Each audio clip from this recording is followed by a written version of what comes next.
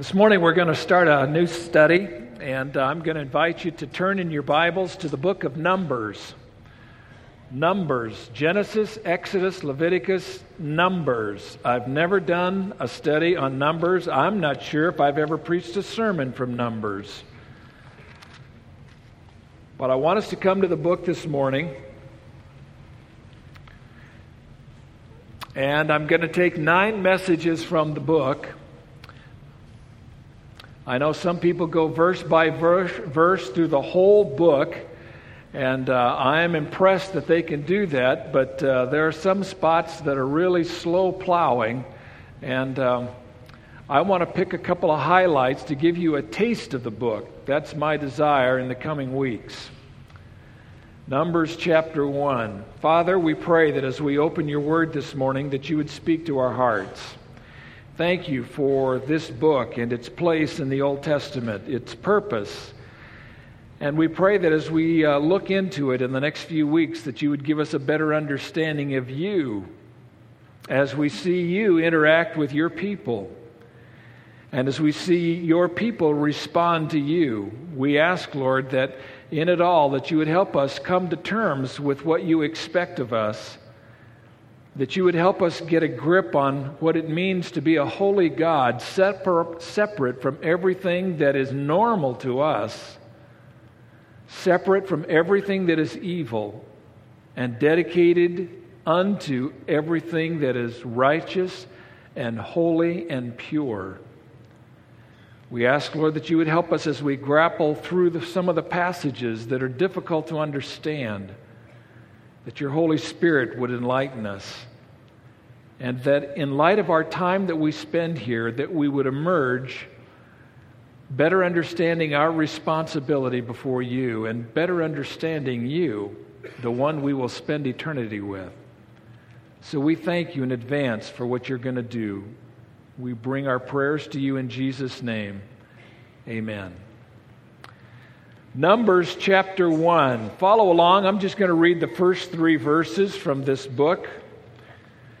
Numbers 1, verses 1 to 3. Then the Lord spoke to Moses in the wilderness of Sinai in the tent of meeting on the first of the 2nd month, in the 2nd year after they had come out of the land of Egypt, saying, Take a census of all the congregation of the sons of Israel, by their families, by their fathers' households, according to the number of names, every male, head by head, from 20 years old and upward, whoever is able to go out to war in Israel, you and Aaron shall number them by their armies. Now, I'm going to stop there because what I want to tell you as we open the book of Numbers is that the title of the book comes from the fact that God instructs Moses to number the people in chapter 1, and he does it again in chapter 6. And in light of those things that he told Moses and his brother Aaron to do, the book gets its name, Numbers. You're going to find Numbers in chapter 1 and 26. The first census is taken shortly after they left Egypt, a month after they built the tabernacle. And the second census is taken 38 years later after they've walked through the wilderness and are on the verge of going into the promised land. God tells Moses to take another census. Numbers chapter 1 and 26 all have to do with counting the people. The author of the book is who? Moses. Moses wrote the first 5 books of the Old Testament. Genesis, Exodus, Leviticus, Numbers, and Deuteronomy are his books. And Moses obviously then wrote the book of Numbers. The scope of the book picks up where the book of Exodus leaves off. Historically, the details in Exodus conclude, and the book of Numbers picks up from that point. It monitors 38 years of wandering in the desert. It records the details. During that time, we are told that everybody in the crowd of over 2 million people who left Egypt originally, everyone over 20 died in the desert, died in the wilderness. And the reason is because they wouldn't believe God when He brought them to the outskirts of the promised land, was about to take them in, and they didn't believe that God was with them and would provide for them. So the book of Numbers is about this 38 years in the desert as this entire generation dies and is buried in the sands of the wilderness. Now, the details begin 1 month after the erection of the tabernacle, and there is a picture or a model of the tabernacle given to you in your sermon outlines. I'm not going to go into a lot of detail there this morning. I will next week, but you're going to see how the tribes, the 12 tribes of Israel, are positioned around the tabernacle, and you come to terms with the fact that God is a God of order and structure. We'll see that more next week. As I mentioned, it's not going to be a verse-by-verse study, except that the places we come to, the accounts that we retell, will be verse-by-verse. The themes of the book are a couple. Themes of the book include, first of all, God's love for His people. It is clear in this passage God loves His people. He puts up with a lot of garbage from them, but it is clear He sticks with them because He loves them. And the second thing you're going to see in this book is that God is a holy God. God is a holy God, meaning that He is separated from everything that is common to us. He is separated from everything that is earthly. Even though He created the world, it has been affected by sin, and that affects Him and His attitude toward the world. God is completely holy. That means that there is no unrighteousness in Him at all, and in our minds we can't even begin to conceive of what a person would be like who wasn't just a little bit dirty from the world. But God is completely holy, separated from everything that is common, separated unto everything that is righteous and pure and godly. And it is a book of God's holiness in contrast to the foolishness of God's people who didn't take God seriously. And my brothers and sisters, if there was ever a time when believers don't take the holiness of God seriously, it is today. It was true in Paul's day, and we're going to come to the book of 1 Corinthians chapter 10 in just a minute. But in our culture today, we have made God and His person a very common individual, and we have lowered Him to our understanding rather than allowed Him to remain where He is, to stand back and to be in absolute awe, to be absolutely overwhelmed at the significance of the holy God. And that is the message that Moses clearly demonstrates to us in the words of this book.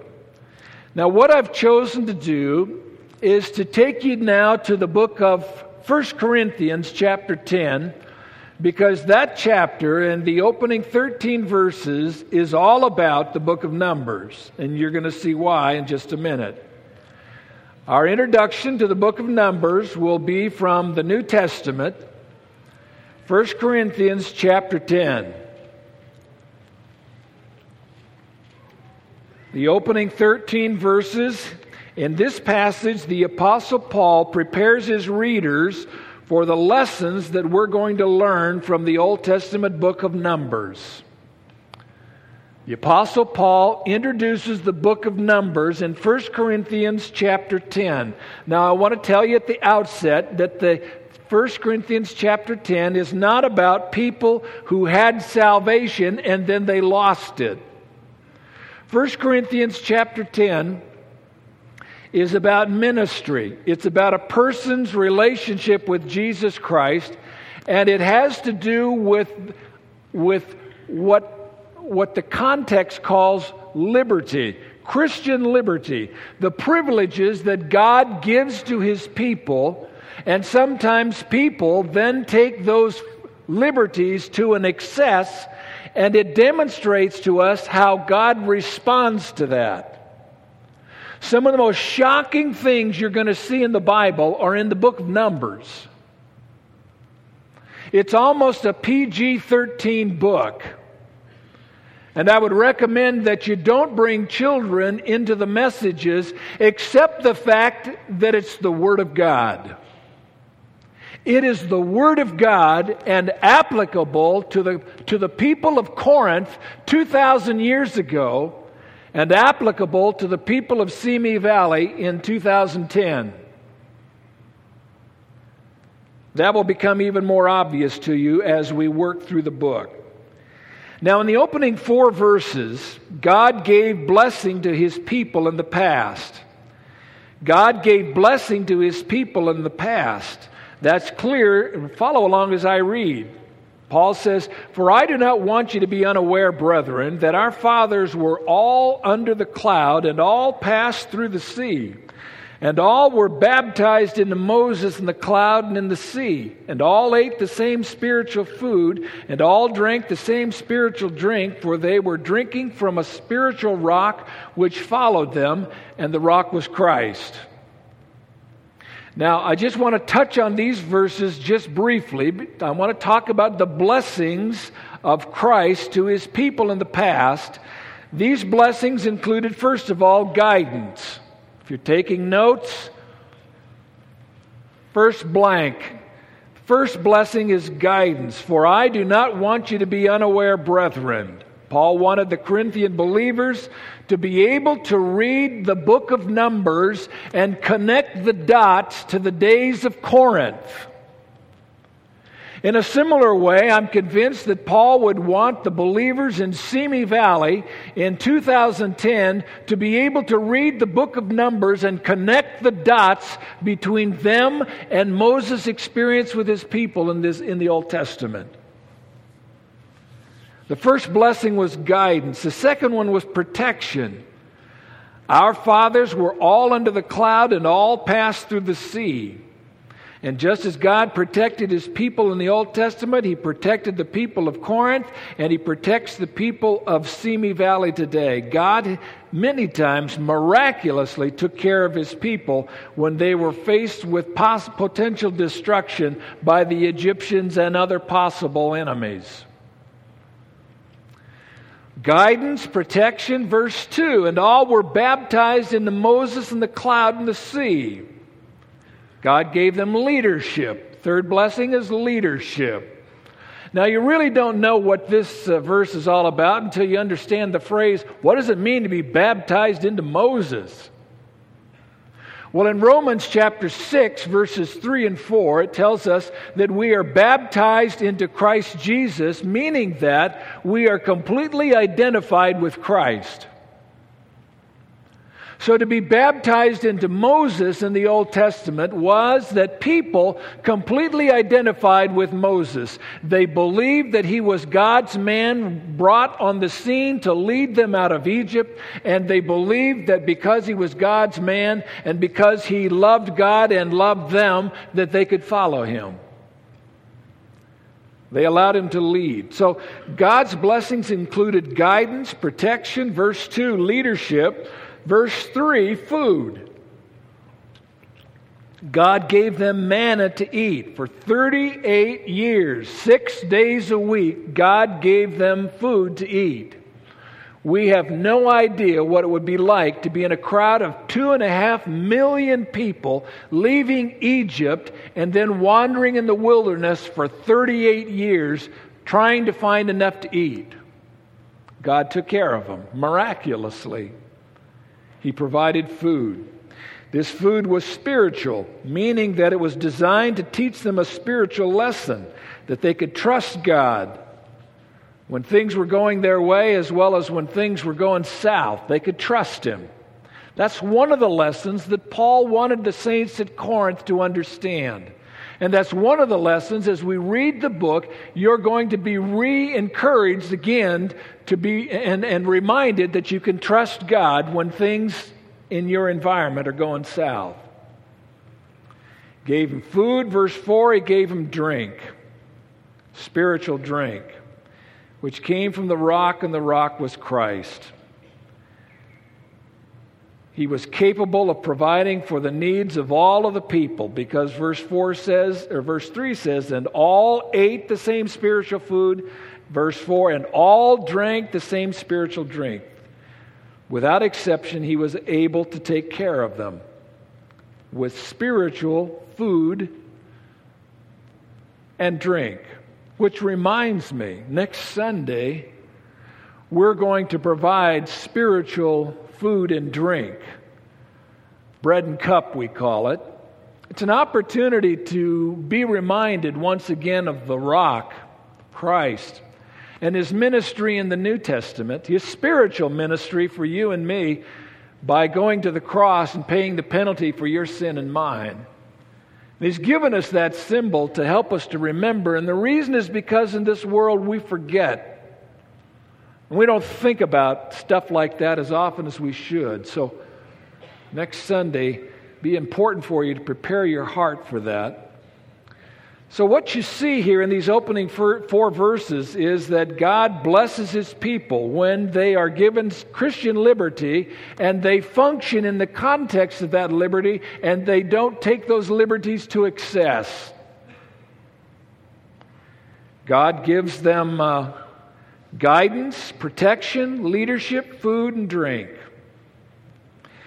Now, in verses 5 to 10, God gave warnings to his people in the past. He not only gave them blessings, but he also gave them warnings. When they took their liberties to excess, God judged the people.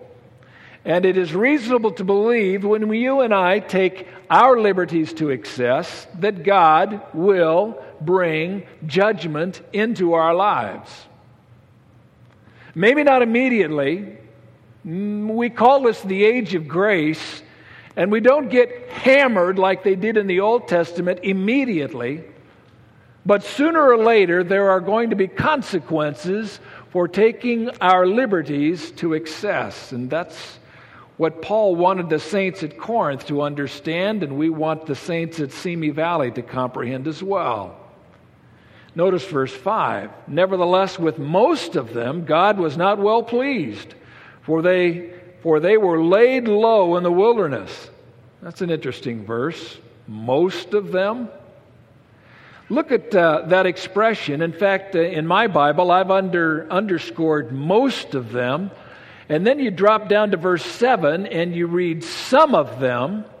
My translation. Verse 8 says in that verse 8, some of them.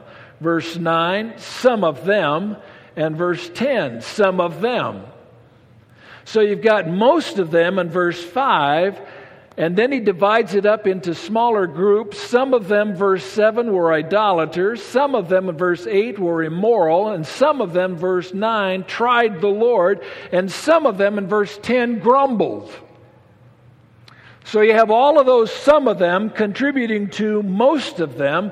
And what you find is that most of God's people were a terrible disappointment to him in the Old Testament, in the days of the Numbers.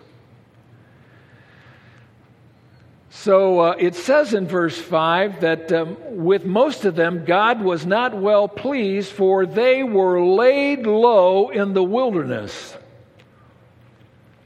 That expression, laid low, is a term that is used in the aftermath of a hurricane. And you have seen enough weather pictures of the aftermath of a hurricane to know that everything is leveled. It's smashed to the ground. So in our modern vernacular, what Paul is saying is that when you take your blessings from God to an excess, and you abuse the liberties that God has given you, He will move into your life like an Indiana tornado into a mobile home park. He will blow you away in judgment if you believe that you can violate the holiness and righteousness of God. I want to say, folks, it's pretty sobering stuff. But that's the way Paul begins here in verse 5 as he describes the details of the book of Numbers. Now, in verse 6, he says, "Now these things happened as examples for us, so that we would not crave evil things as they also craved." So what he is saying is that when you look in the book of Numbers, you're going to find examples. If you drop down to verse 11, it says, "Now these things happened to them as an example." That word in the original language means it's a model, it's a type. It means you can read in the Old Testament book of Numbers the stories of God and His relationship with His people, and you can see them abusing their privileges and God responding to it. And as you look at it, you can evaluate and compare the types to your own life, your own experience. God has recorded these things and given them to the Corinthian believers and to the saints at Simi Valley for the purpose of helping you understand more than anything else who God is, who God really is.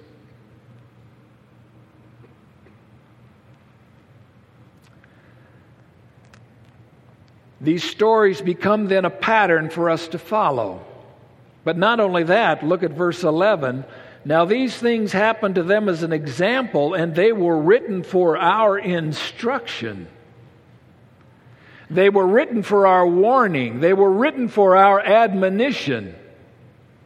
Meaning that if we violate in the same way, we will experience similar consequences. God doesn't let us go. People He loves them too much to let them go. Now see, in our culture today, if we have family members or friends that are living in sin, rather than going to them and confronting them, we say, well, they're living their life and they're responsible for themselves, and I'm not to get myself involved. The loving thing for me to do is to stand back and don't judge. The book of Numbers is going to put a completely different spin on that. The book of Numbers is going to give you the impression that if a member of your family is in sin, you really ought to go and speak to them and encourage them to repent, because God is a holy God and He may not bring consequences today or tomorrow, but sometimes you can bank on it. It's coming, because God is not mocked. And whatsoever a man or a woman sows, that shall he or she also reap. Numbers puts a completely different perspective on that. And then he says in verse 6, "Now these things happened as examples, so that they would not crave evil things as they also craved." Verse 11, "Now these things happened to them as example, and they were written for our instruction, upon whom the ends of the ages have come." That last phrase, "upon whom the ends of the ages have come," basically means that it was applicable in the days of the Numbers, it was applicable in the days of Corinth, and it is applicable in the days of Simi Valley 2010. These principles are cross-cultural and have nothing to do with time, because people are basically all the same. First warning, verse 6 then, "Do not crave evil. Do not follow the example of people who have passionate desire for things that God has said no to." It says that they craved evil things. They literally craved a craving. Numbers chapter 11 verse 4 is the reference. Numbers chapter 11, verse 4, 5, and 6 says, "The rabble who were among them had greedy desires, and also the sons of Israel wept again and said, 'Who will give us meat to eat? We remember the fish which we used to eat free in Egypt, the cucumbers and the melons and the leeks and the onions and the garlic. But now our appetite is gone. There's nothing at all to look at except this manna.' 38 years, 6 days a week, manna. What's for lunch? Manna. What's for dinner? Manna. What's for breakfast? Manna." It's an interesting perspective here. They were craving evil things. Is it an evil thing to want variety in what you eat? I don't think so. But it is evil how you complain to get it and the way God's people went about it here in the Old Testament. If you look at that passage, notice the way it begins, verse 4, "the rabble who were among them." In the King James Version, it says the mixed multitude. It means that it all started with the folks who were not committed to the community. They were the non-Jewish folks. They weren't the stakeholders. But it's obvious that stakeholders become influenced and affected by the mixed multitude, or what he uses here in my translation, the rabble. It's the people who are involved. They come and they look and they watch, but they don't put anything in the offering plate, and they don't contribute any ministry to what's going on to the community. They're just basically there to sit and to watch and to render a judgment. There are folks like that in the church. And from them, many times, criticism comes, evil craving here. But it strikes me how easily the committed are affected by the rabble. And how evil craving can become contagious. When one person feels like they're deprived, another person will pick up the same cry. Do not crave evil is the first warning. The second one is found in verse 7. Do not be idolaters, as some of them were, as it is written, the people sat down to eat and drink and stood up to play. Now, this is a reference to Exodus 32, not a Numbers account, but it still counts. Do not pursue idolatry. An idol is anything that we allow to replace Jesus Christ as Lord of my life. Anything or anyone. Arthur Wallace said, an English Christian writer, an idol may be defined as any person or thing that has usurped in the heart of the place of preeminence that belongs to the Lord. Things in this world and people in this world can become my idol. They mean more to me than God does. And the way you can tell that that individual has become your idol is what happens when that individual goes sideways with God. What you find in many homes from many parents is, well, we love our son, we love our daughter, and we're going to stand by them even though they're in gross sin. The message here is, I love my son, I love my daughter more than I love God in His holiness. Now, I want to tell you, folks, there usually comes a time in a parent's life or in an individual's life where you need to identify with the God who loves you, a God who has declared Himself to be holy. You either identify lock, stock, and barrel with Him, or you declare that you really don't love Him or care about Him as much as you do this person over here, who's making a mockery of everything you hold dear, who's making a mockery of the holiness of God. Yeah, the book of Numbers will put everything in a different perspective. We're not to crave evil then. Warning number 2, do not pursue idolatry. By the way, it says the people sat down to eat and drink and stood up to play.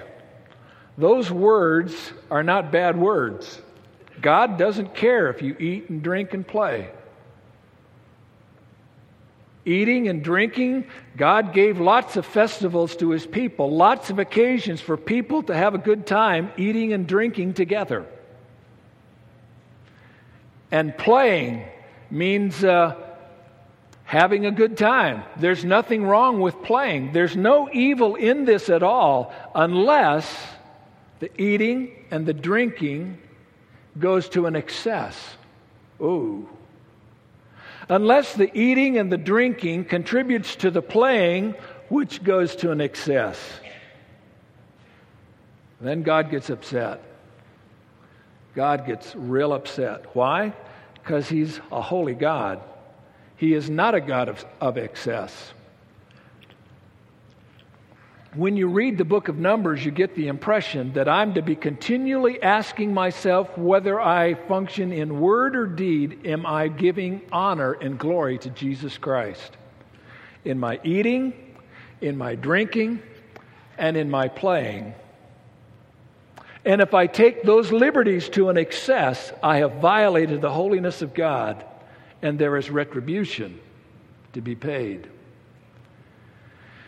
Do not crave evil. Do not pursue idolatry. Do not act immorally. You know, for this one, let's turn back to Numbers 25. I want you to see it. Numbers 25. We got a minute here.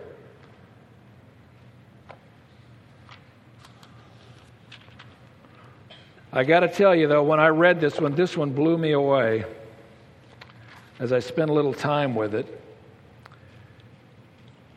While you're turning there, I'm going to read verse 8. Nor let us act immorally, as some of them did, and 23,000 fell in one day. The issue here is immorality.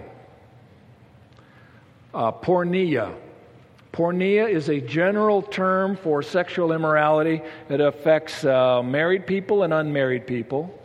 And it affects anything that you and I might conceive of, whether an act or a thought, that is not holy. It's based upon the passage here in Numbers 25. While Israel remained at Shittim, the people began to play the harlot with the daughters of Moab. Verse 2, for they invited the people to the sacrifices of their gods, and the people ate and bowed down to their gods. So Israel joined themselves to Baal of Peor, and the Lord was angry against Israel. The Lord said to Moses, take all the leaders of the people and execute them in broad daylight before the Lord, so that the fierce anger of the Lord may turn away from Israel. Woo! I thought God was a loving, gentle God. He's really upset here. So Moses said to the judges of Israel, each of you slay his men who have joined themselves to Baal or Baal of Peor. Then behold, one of the sons of Israel came and brought to his relatives a Midianite woman in the sight of Moses and in the sight of all the congregation of the sons of Israel. By the way, this young man's name was Zimri. Look at verse 14. All of this is going on, and these people are being killed, and Zimri comes in with a Midianite woman, and in light of what we read here, takes her into a tent and has his way with her. It's almost like in your face. Verse 7. When Phinehas, the son of Eleazar, the son of Aaron, the priest saw it, in other words, Phinehas is the grandson of Aaron. He rose from the midst of the congregation and took a spear in his hand, and he went in after the man of Israel into the tent and pierced both of them through. The man of Israel, Zimri, and the woman through the body, so the plague on the sons of Israel was checked. Those who died by that plague were 24,000. Whoa! Are you kidding me? Phinehas, a descendant of Aaron, which means he's a priest, has just observed as these leaders of this rebellion have been killed, and Zimri walks in with a Midianite lady, a pagan lady, and basically says to the whole thing and to the holy God, in your face, takes her into the tent, has his way with her. Phinehas takes a spear, goes in and runs them through. He shish kebabs both of them. You know, in our culture, Phinehas would probably be called into question. Phinehas, what are you doing here? You can't do that. You can't take the law into your own hands like that. And in our courts today, obviously, he would be reprimanded, probably put in jail, but surely disdained by the public. Notice what God thinks of Phinehas when you look down at verse 10. Then the Lord spoke to Moses, saying, Phinehas, the son of Eleazar, the son of Aaron, the priest, has turned away my wrath from the sons of Israel, in that he was jealous with my jealousy among them, so that I did not destroy the sons of Israel in my jealousy. Therefore say, behold, I give him my covenant of peace, and it shall be for him and his descendants after him a covenant of a perpetual priesthood, because he was jealous for his God and made atonement for the sons of Israel. Wow. I get the impression God is a very holy God. And when we say that he is a holy God, it means that he lives by rules that I can't even begin to conceive of. And here's this guy, Phinehas, who is offended at Zimri, offended at what he has done. And while everybody is just standing there watching, wondering, what shall we do? What shall we do? He takes a spear and goes into the tent and kills them both. And God says, way to go, Zimri. Way to go, Zimri. You are jealous for my holiness. You are jealous for my holiness, and I applaud you. My covenant with you will be that you will be a part of an eternal priesthood. Congratulations. And I stand there in awe. The message here is, well, it starts verse 1. Some of God's people began dating the non-believers of Moab. Verse 2, these people began attending the parties of the non-believers of Moab. Verse 3, these few danced to the music of Baal and Peor. And the last part of verse 3, God was angry with the people. Moses was instructed to cut the leaders of this group down to the dance floor, which they did in verses 4 and 5. So when I ask the question, I wonder what God thinks about dating a non-believer.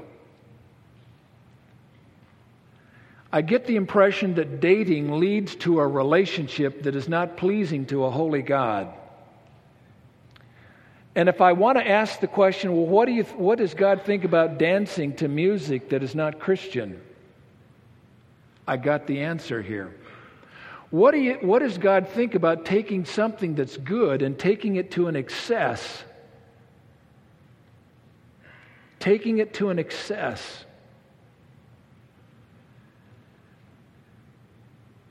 God was angry with the people. I can tell you, based upon the book of Numbers, what God thinks of dating a non-believer. I can tell you what he thinks. I can tell you what he thinks about a Christian going to a dance, dancing to music that is not honoring to the Lord. I can tell you what he thinks. I can tell you what he thinks about a Christian young man or a Christian young woman marrying a non-believer. I can tell you what he thinks. I can tell you what a righteous and holy God, how he feels about those things. I get that from Numbers. And I understand holiness in a different way than what I've grown accustomed to believe about holiness. Well, quickly, verse 9, back to 1 Corinthians 10. We'll talk about this more later. Verse 9, nor let us try the Lord as some of them did and were destroyed by the serpents. To try the Lord means to put him to the test. Means do not challenge the Lord. That's the fourth one. Do not challenge the Lord. Do not put him to the test. Do not question him when he has said no to something, when he has withheld something from you. Do not question him. Do not question the person that he has placed in position of authority over you, which is what they did. They questioned Moses, and God took it personally. When God places leadership over me, he does it for my well-being. And there are ways that I can appeal to that person over me. There are ways that I can appeal to God with respect.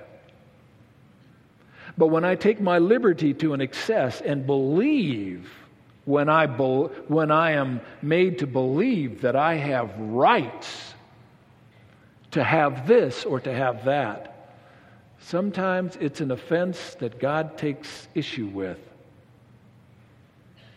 And there are consequences. Quickly, verse 10, nor grumble. Do not grumble as some of them did and were destroyed by the destroyer. Do not gripe. Number 5, grumbling and complaining seem to have been chronic problems among God's people in the Old Testament. Over the years in ministry, I've heard a little grumbling and complaining myself in the church, in the body of Christ. And you know what else? I've grumbled and complained. Sometimes too much. I grumble and complain a lot about politics right now. But I'm beginning to think I got to be careful. If I believe that God is sovereign and God places leaders over me that I like and that I don't like, but God has placed them there, doesn't mean that I don't have an opinion, but it does mean that I'm careful. I better be careful about griping. I've been convicted. I gripe way more than I pray for the President of the United States. And I couch it in politics. Well, I'm a conservative and he's a liberal. Who put him there?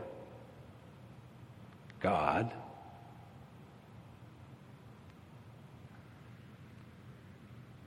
The message is straighten up, McIntosh. Straighten up. You need to do more praying for him than criticizing him. I understand. Yes, sir. Do not gripe. And then verse 11. Now these things happened to them as an example, and they were written for our instruction, upon whom the ends of the ages have come. And we've already been over that verse. These failures have been preserved as a lesson for us. That's what he's saying. As he closes out this section, these failures have been preserved as a lesson for us. Verse 12. Therefore, let him who thinks he stands take heed that he does not fall. You're not better than the folks in the Old Testament, and neither am I. These failures have been preserved to remind us that we are not above them. And verse 13. No temptation has overtaken you, but such as is common to man.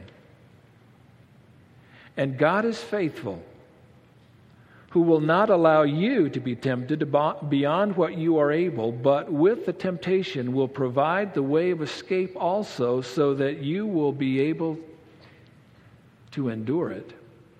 This will be the conclusion here. First thing he says here, by way of conclusion, none of us is uniquely tempted. It's all common to man. Those before us in Corinth were tempted the same way. Those in the days of Moses as he wrote the book of Numbers, we're tempted the same way. Tempted to take the good things of God to an excess. Number 2, none of us are tempted beyond our endurance. None of us are tempted beyond our endurance. And notice that this promise is grounded on the faithfulness of God. No temptation has overtaken you, but such as is common to man, and God is faithful, who will not allow you to be tempted beyond what you are able. Sometimes I think I'm being tempted beyond what I'm able, and I forget that God is faithful. The fact that I am not tempted beyond what I am able is based upon the faithfulness of God. Number 3, none of us can say we could not help it. No temptation has overtaken you, but such as is common to man, and God is faithful, who will not allow you to be tempted beyond what you are able, but with the temptation will provide the way of escape also, so that you may be able to endure it. None of us can say we can't help it. Why? Because God always gives us an out. There is a way out. There is a way of escape, allowing us to endure, allowing us to carry the temptation. And number 4, in light of verses 1 to 12, none of us can say we have not been properly instructed this morning. After seeing the experience from these Old Testament believers and given this passage this morning, we cannot say that we have not been warned. You want to do your own thing, go your own way? Go ahead, try it. Try it. But remember, God is a holy God. And His values are separate from everything that is normal and common to us here in this life. And what He wants us to learn is that we are not citizens of this world. We are citizens of heaven. We are in the world, but we are not of the world. We're here for a short time. Our eternity is in heaven with Him. And in light of our eternal citizenship, we're to live like citizens of heaven while we're on the earth. And remember, Moses would say, remember, God loves you so much, He wants you to be holy. He wants you to be happy, but He wants you to be happy in the context of holiness. Lord, help us to take that with us this week. Help us to learn, Lord, that You care more about us than we can begin to imagine. And we ask, Lord, that as You lead and as You direct, that we might be continually reminded that You are the holy God, and You have told us in Your word, be ye holy, for I am holy. Thank You for the examples in Numbers. Thank You for the instruction in Numbers and 1 Corinthians. We needed to be reminded. We forget. It's not an excuse, but it slips our mind, and we need to be brought back to center. We are awed by You. We are overwhelmed by You. You are the holy God. In Your Son's name we pray. Amen. Will you stand with me? Our prayer for the week from Psalm 19, verse 14. Let the words of my mouth and the meditation of my heart be acceptable in Your sight, O Lord, my rock and my redeemer.